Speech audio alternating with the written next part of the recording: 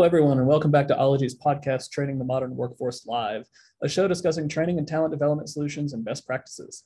Each episode, we'll talk about a different training topic and make sure to keep an eye out for special guests and interviews from top training professionals. With me, as always, I have Colin Forward, CEO of Ology. For the last decade, Colin has provided major U.S. hospitals and federal agencies with distance learning solutions. He studied mobile technology at the University of Central Florida while earning a degree in computer science and his MBA. And joining Colin this week is Sabina Love, who has 15 plus years experience in the analysis, design, and development of effective training and performance interventions for organizational learning and development. Her desire is to help others create content that is engaging and beneficial to the modern worker. With her master's degree in e-learning technology and design, she has come along the side of small businesses, large corporations, and higher educational organizations to create online programs that work. Today, we're going to be talking about adapting to the new normal of distributed training. We have some great questions on deck already, but feel free to ask any of the questions that may come up in the chat, and we'll get to as many as we can. All right, Colin, over to you. All right. Thanks, Adam. And thanks, Sabina, for joining us. Thank you.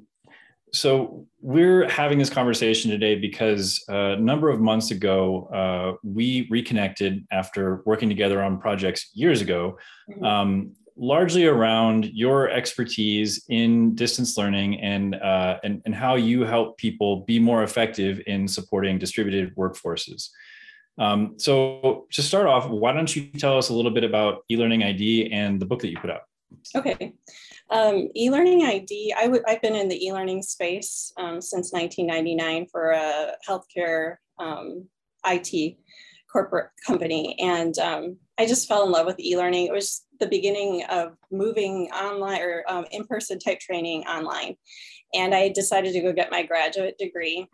At that point, I decided to start my own consultancy, eLearning ID. And as I worked with different clients, I tried different methods all around the ADDIE model, which is something in instructional design that we all know.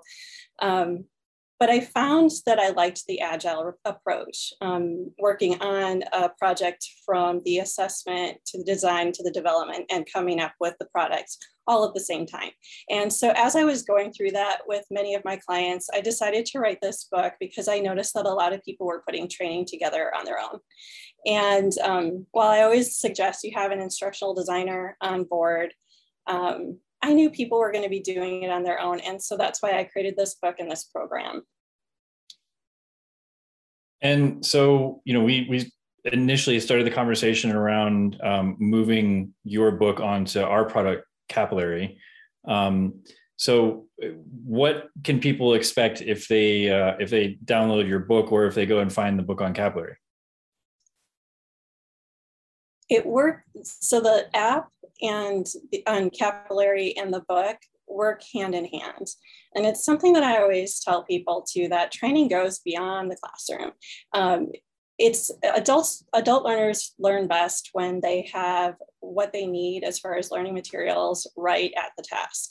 And so the Capillary application does just that. So as they're working through their instructional design process, and I take them through that in my book, I have them assess their audience and come up with consistent learning look and feel.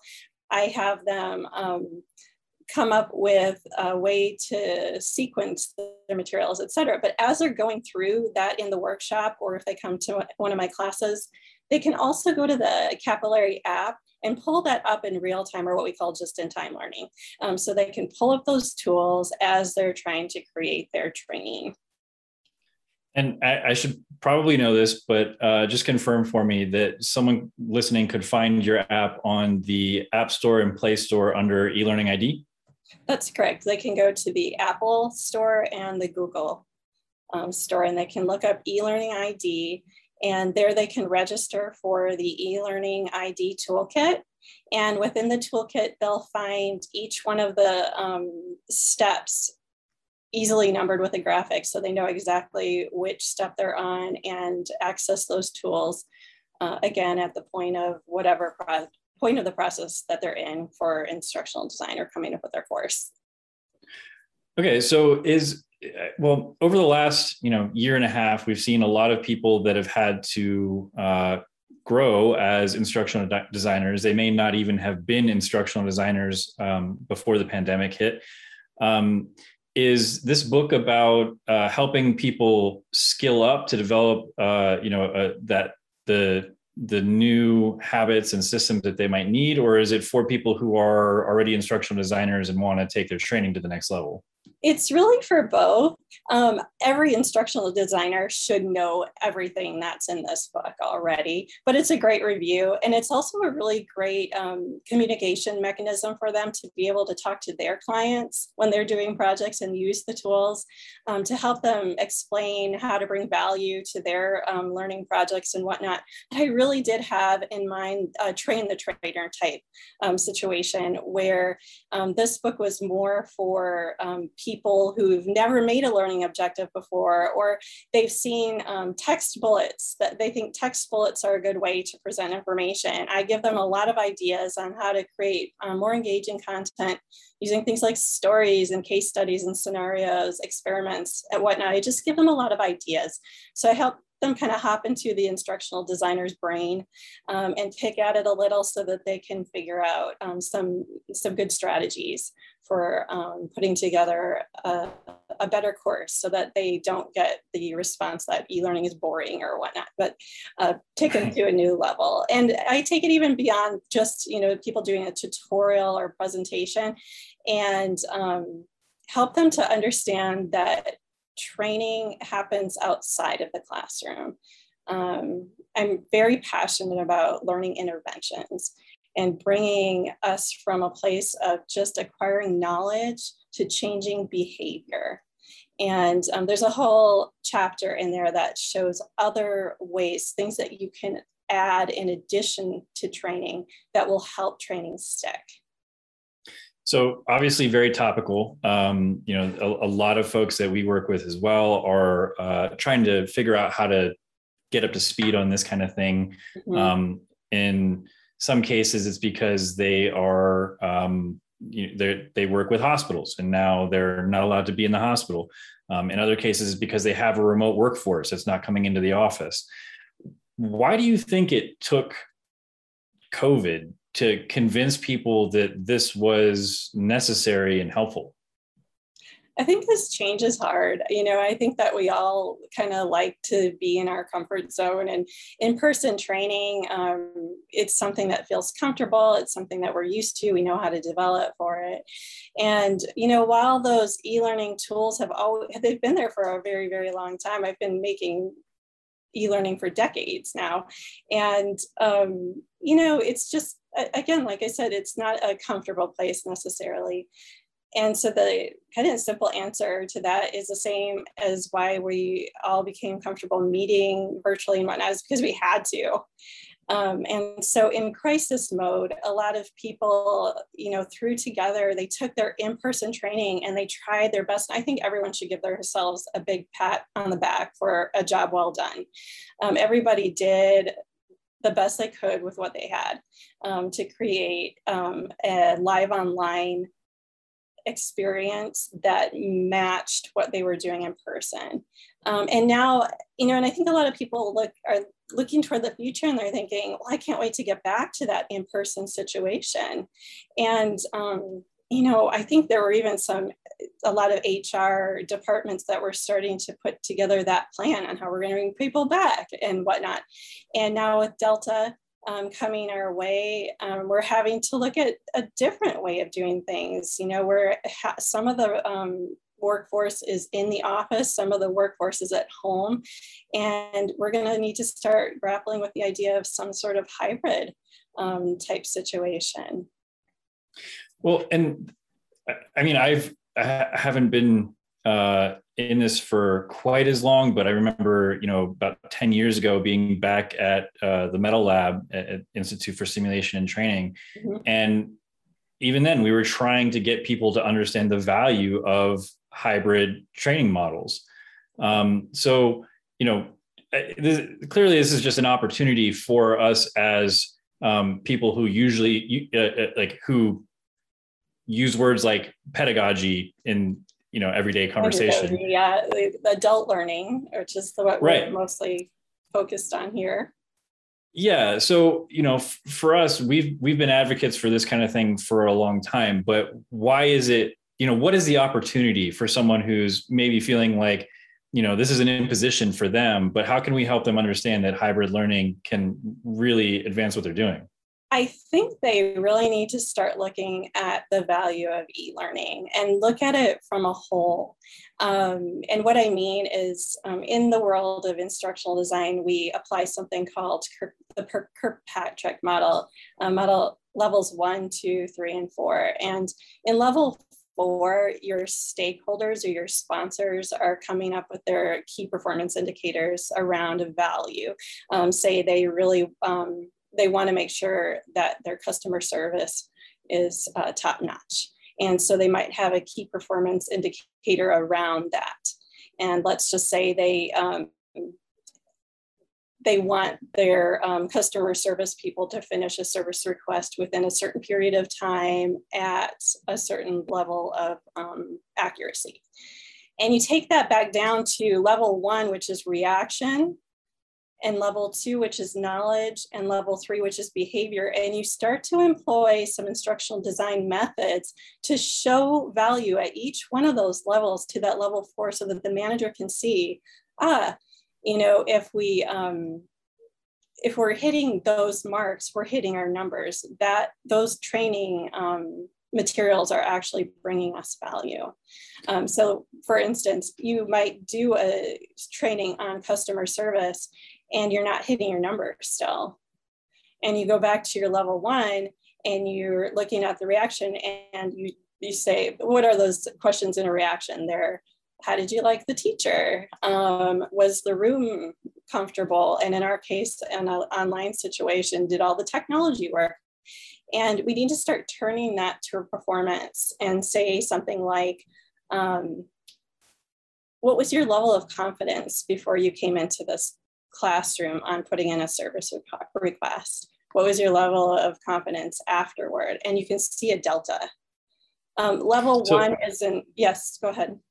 Yeah, so I'm familiar with the Kirkpatrick model. I don't know that all of our viewers might be, or listeners might be. So just to review it kind of quickly, and correct me if I'm wrong, level 1 might be, say, did you like it?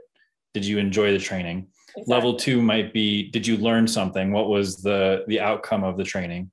Level 3, did it have a business impact? Like you said, does it change behavior? Right.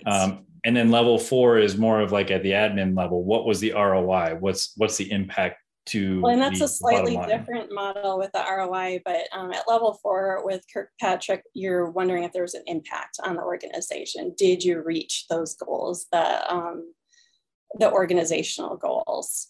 Sure. So I guess I say it that way because in previous conversations that you and I have had, you helped me tie these levels back to the stakeholders in training and where their priorities lie. So, if we think about the learners, trainers, instructional designers, and then the executives, who a lot of the times are the decision makers, the people making investments in these trainings, a lot of the times those roles match up with the different levels that we're doing that Kirkpatrick evaluation. Especially if they're working together. So if you have your sponsors and your stakeholders communicating very well what their key performance indicators are to the instructional designer who's coming up with the classroom experience where they can prove that knowledge was acquired, and then also add that behavior, those level 3, making sure you have job aids and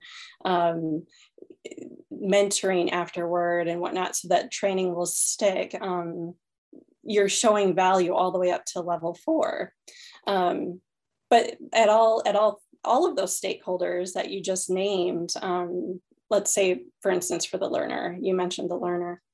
If the learner walks away and they don't have the confidence to do their job because they didn't get the proper training, or they aren't satisfied after they've left, you run the risk of losing talented employees. And there's a huge cost tied to that. And that's just one level, that we're looking at for our learners.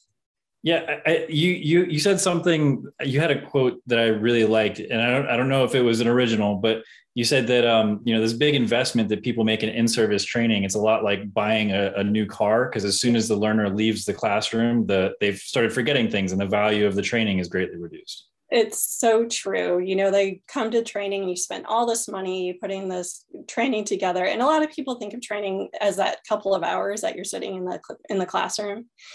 And whatnot. And so, yeah, you spend all this time and all this money, get the trainers up to speed and whatnot. And then the second they walk out of the classroom, they start forgetting. And there's a psychological principle around this, which tells us that the forgetting curve starts to go into place, and it's exponential.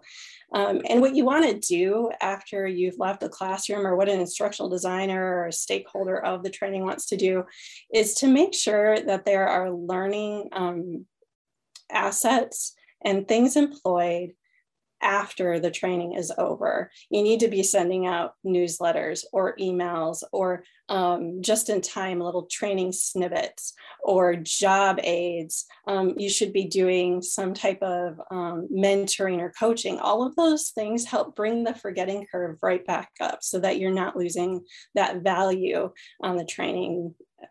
As you said, like with the losing value on the car as soon as you hop off the lot. Well, and I'll tee you up here. What about before the training? Oh, yeah, absolutely. Before the training, make sure that when your people are coming to the class, that they know how to access materials. They might even go look through all the materials before they come, so they have rich questions when they show up, and they're not just trying to figure out what is this handout.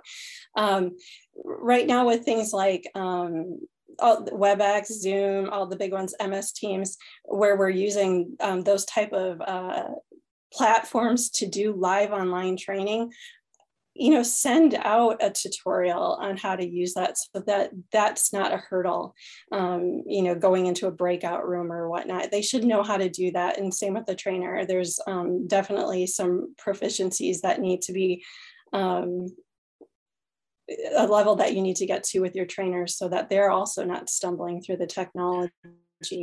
Well, let me ask you about that, because I think everything that you just said makes the value proposition for hybrid training models really clear for an executive and an instructional designer. But what does this mean for trainers? Are they going to have to up their game in order to deliver the same or better quality of training than when they were used to the classroom model? I think that the skill set for trainers has always been moving, and a lot of times we have subject matter experts who are coming in as the trainers, and it really does help to have an instructional designer come right beside a subject matter expert and help them along with things like using the tool and coming up with good materials, so that their unconscious competence doesn't fall into play where they're talking to their class and it feels like a fire hose, because everything's coming at them way too fast. And so I think as an instructional designer, or as a company, you should have people coming beside your subject matter experts who are usually doing the training to help them level up on those skills. And again, I don't want to bring it back to my book, but I do have checklists in there too for the subject matter experts, so they can identify, am I teaching with some unconscious competence? And unconscious competence meaning they're so good at it, they're such an expert that it becomes automatic. They don't even know necessarily that they're missing steps, because those things are so automatic to them. Right, and that kind of person is probably better suited as like a part of the instructional design process, maybe not the person doing the direct training. It depends. I mean, you have high potential people who can do both. They can be subject matter experts and they can be trainers. And it depends on the topic too. There are some topics that are so high tech that you really need some subject matter experts in there to do the training. And there's a difference between doing information and instruction as well. So if you want to get to a point of application, where you have authentic learning going on, where you're not just putting out a bunch of facts, but you're actually having somebody get into a system, say for instance, that customer service example that I gave. They're not going to do really great when they get back to their desk to run a service request through a system if they haven't actually touched the system. And that's where a SME or subject matter expert helps, because they know exactly how to use that system, and they sometimes just need a little help in learning some of those training skills, or have the training materials vetted through an instructional designer so they can go through it step by step without having to think, well, how do I teach this? And so those are some good methods for making sure that your SME trainers are doing a good job and showing value. I always come back to the value piece as well, and in that situation, that would be a level 2, where you're trying to show that the knowledge was acquired. And you can design your training in a couple different ways to show that happened. You can do a pre-test and a post-test and show a delta and knowledge is acquired, or you can go into the system that they were in and show, they're definitely not hitting the mark here. But then after they went to the training with this trainer, yes, they are now performing that task at the level that we put in as our key performance indicator.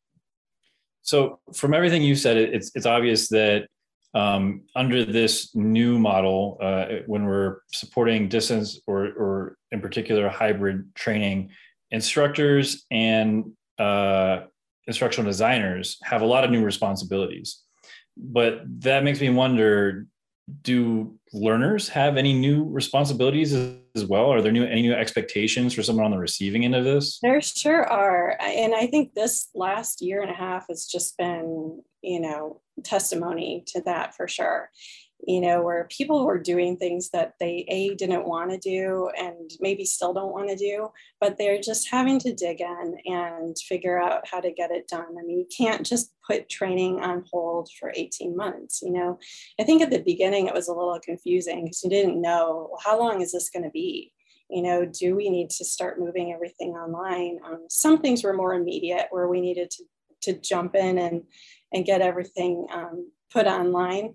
And whatnot. But I think, as a performance improvement consultant as well, you need to look at some of the complaints too that people have. And they say, I just can't see the training on my little screen. It might be time for a company to say, we might need to invest in technology at home that would help them to get over those problems, and buy giant monitors so that they can actually see the little tiny prints on the software that's being demoed or whatnot. And I think sponsors or stakeholders are going to need to take a look at the long term and weigh those things, because you certainly could, during crisis mode, it was understandable. But as we go by, we're past a year, and now maybe even looking at part of the workforce in the in person and part of the workforce at home, we need to start looking at what's going on at home as well, and see if we can create a hybrid model that works, so that we don't have in-person and live online type situations. Yeah, it's interesting that, we're talking about how learners have some new responsibilities, but you even mentioned some things that the other stakeholders in this process can do to help them take those steps and maybe adopt these new processes, adopt new pieces of technology. And so really what we're talking about at that point is change management. We're talking about, shifting culture, shifting expectations, changing the processes around the way that people do things. So what have you seen that works and doesn't work when it comes to rolling out some of these new programs? That's a good question. Actually, can you say that last part again? Well, so you mentioned like getting a bigger screen, or the different things that that the people investing in these training programs or the people delivering the actual training could do to help learners take the steps towards embracing the new way of doing things. Right. So it's like a campaign. It's like a marketing campaign to your own employees. Right. It is like a marketing campaign where you do need to start changing some of the attitudes and the desire so that change can occur. I think also we need to start identifying problems. I think when we were at the beginning of COVID, we didn't have a lot of time to go identify what those exact problems were. And so now we need to go and take a pivot and take a look at what the landscape has and say, are these problems going to continue? And are they worth solving? Especially since we don't know what the future holds. And that at that point, yes, absolutely, you start to come up with a mission to change the culture and start doing some campaigning around things so that you can let people know, we have email blasts, or we have virtual posters, or even now in-person posters or newsletters, but just to start get the message out there, this is what we're doing. And so, as an employee, this is just going to be a part of the landscape now. And of course, you want to put a nice positive spin on that because it is positive. I mean, we're always moving forward, but change is definitely hard. Yeah, I think there's a common mistake that people make, that they think when they make a change that people are going to appreciate the change and why that change was made. But there's, one part of the campaign, it seems like, is helping people understand the value, helping people understand the benefit to them as learners and as employees, as members of the organization. And then there's also incentives, giving them a bit of a carrot to adopt this. So, have you seen anything that works especially well on those fronts?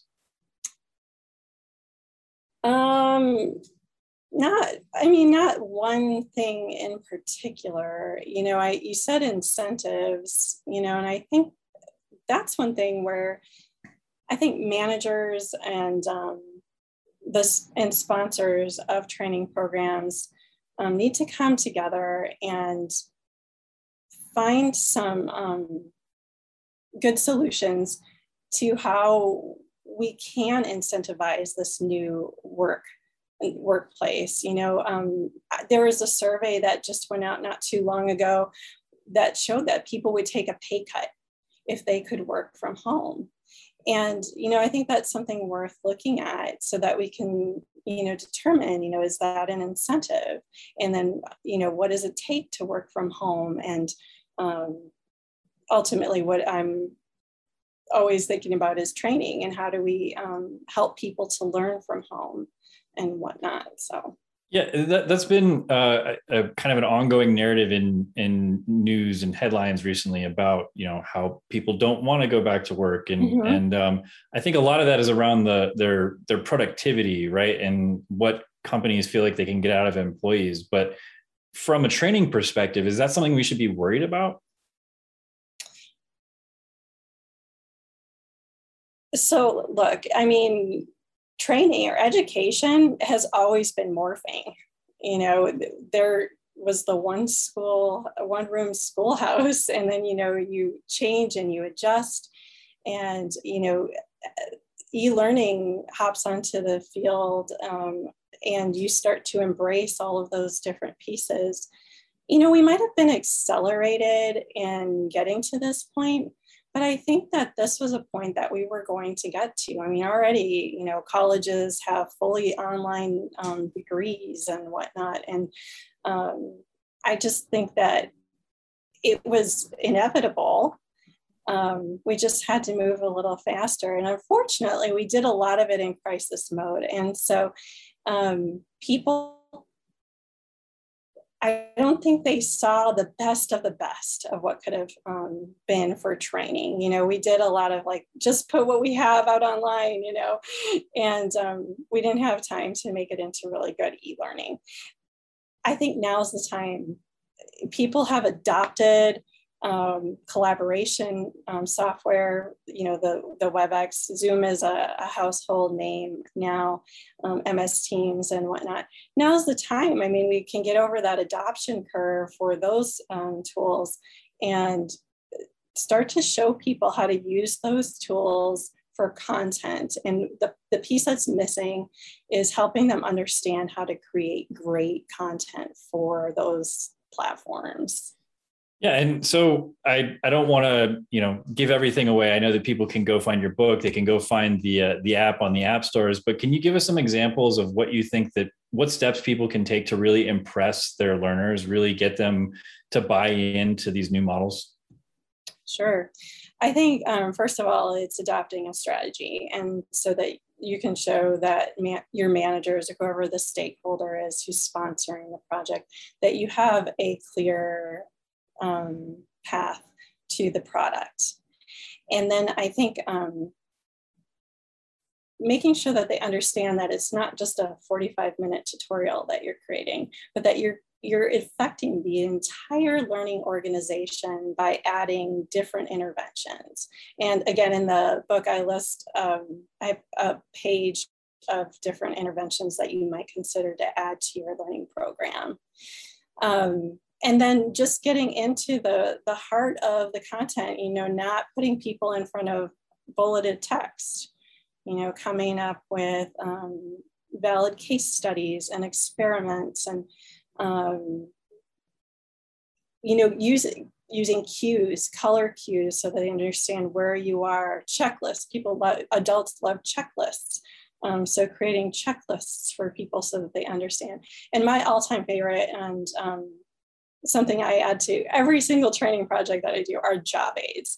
You know, making sure that people have those assets that they need right there at the task that they're performing.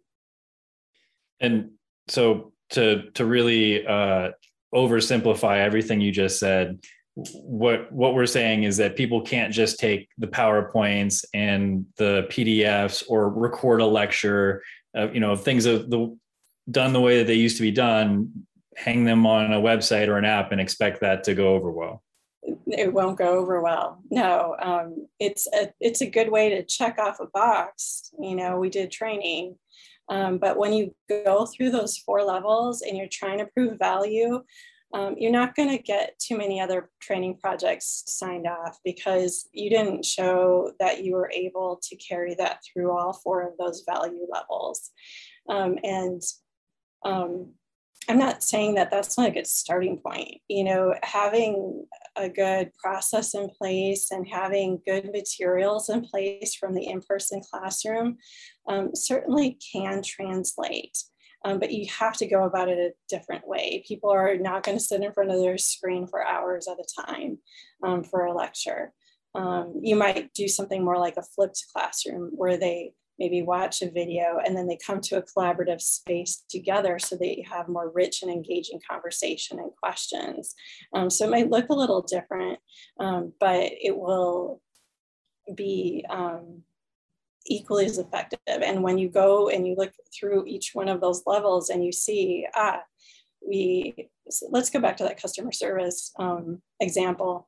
You know, we had them watch a demo on how to do it. And then they came to class and we actually worked through how to enter something into the software. They asked very rich questions.